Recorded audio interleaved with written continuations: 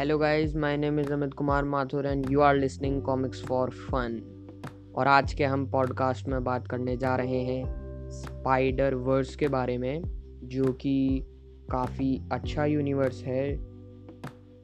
सोनी के विजन के हिसाब से ये यूनिवर्स काफ़ी चीज़ें कैरी करके चलता है। इसका अपना ही एक अलग विजन है जो कि हमें काफ़ी तरीके के स्पाइडरमैन दिखाता है। आप सिर्फ पीटर पार्कर से ही परिचित होंगे, बट आपको यहाँ स्पाइडर पोकर और भी तरीके के तरह तरह के चित्र विचित्र स्पाइडर देखने को मिलेंगे, जो कि अलग अलग प्लेनेट से अपनी अलग अलग ओरिजिन स्टोरी कैरी करके चलते हैं। और यहाँ पे अगर हम देखें, माइल्स मोरालेस इसकी काफ़ी डिमांड है मार्केट में, और इसी के चलते हो सकता है कि हमें एनिमेटेड के अलावा भी काफ़ी अच्छी चीज़ें देखने को मिले।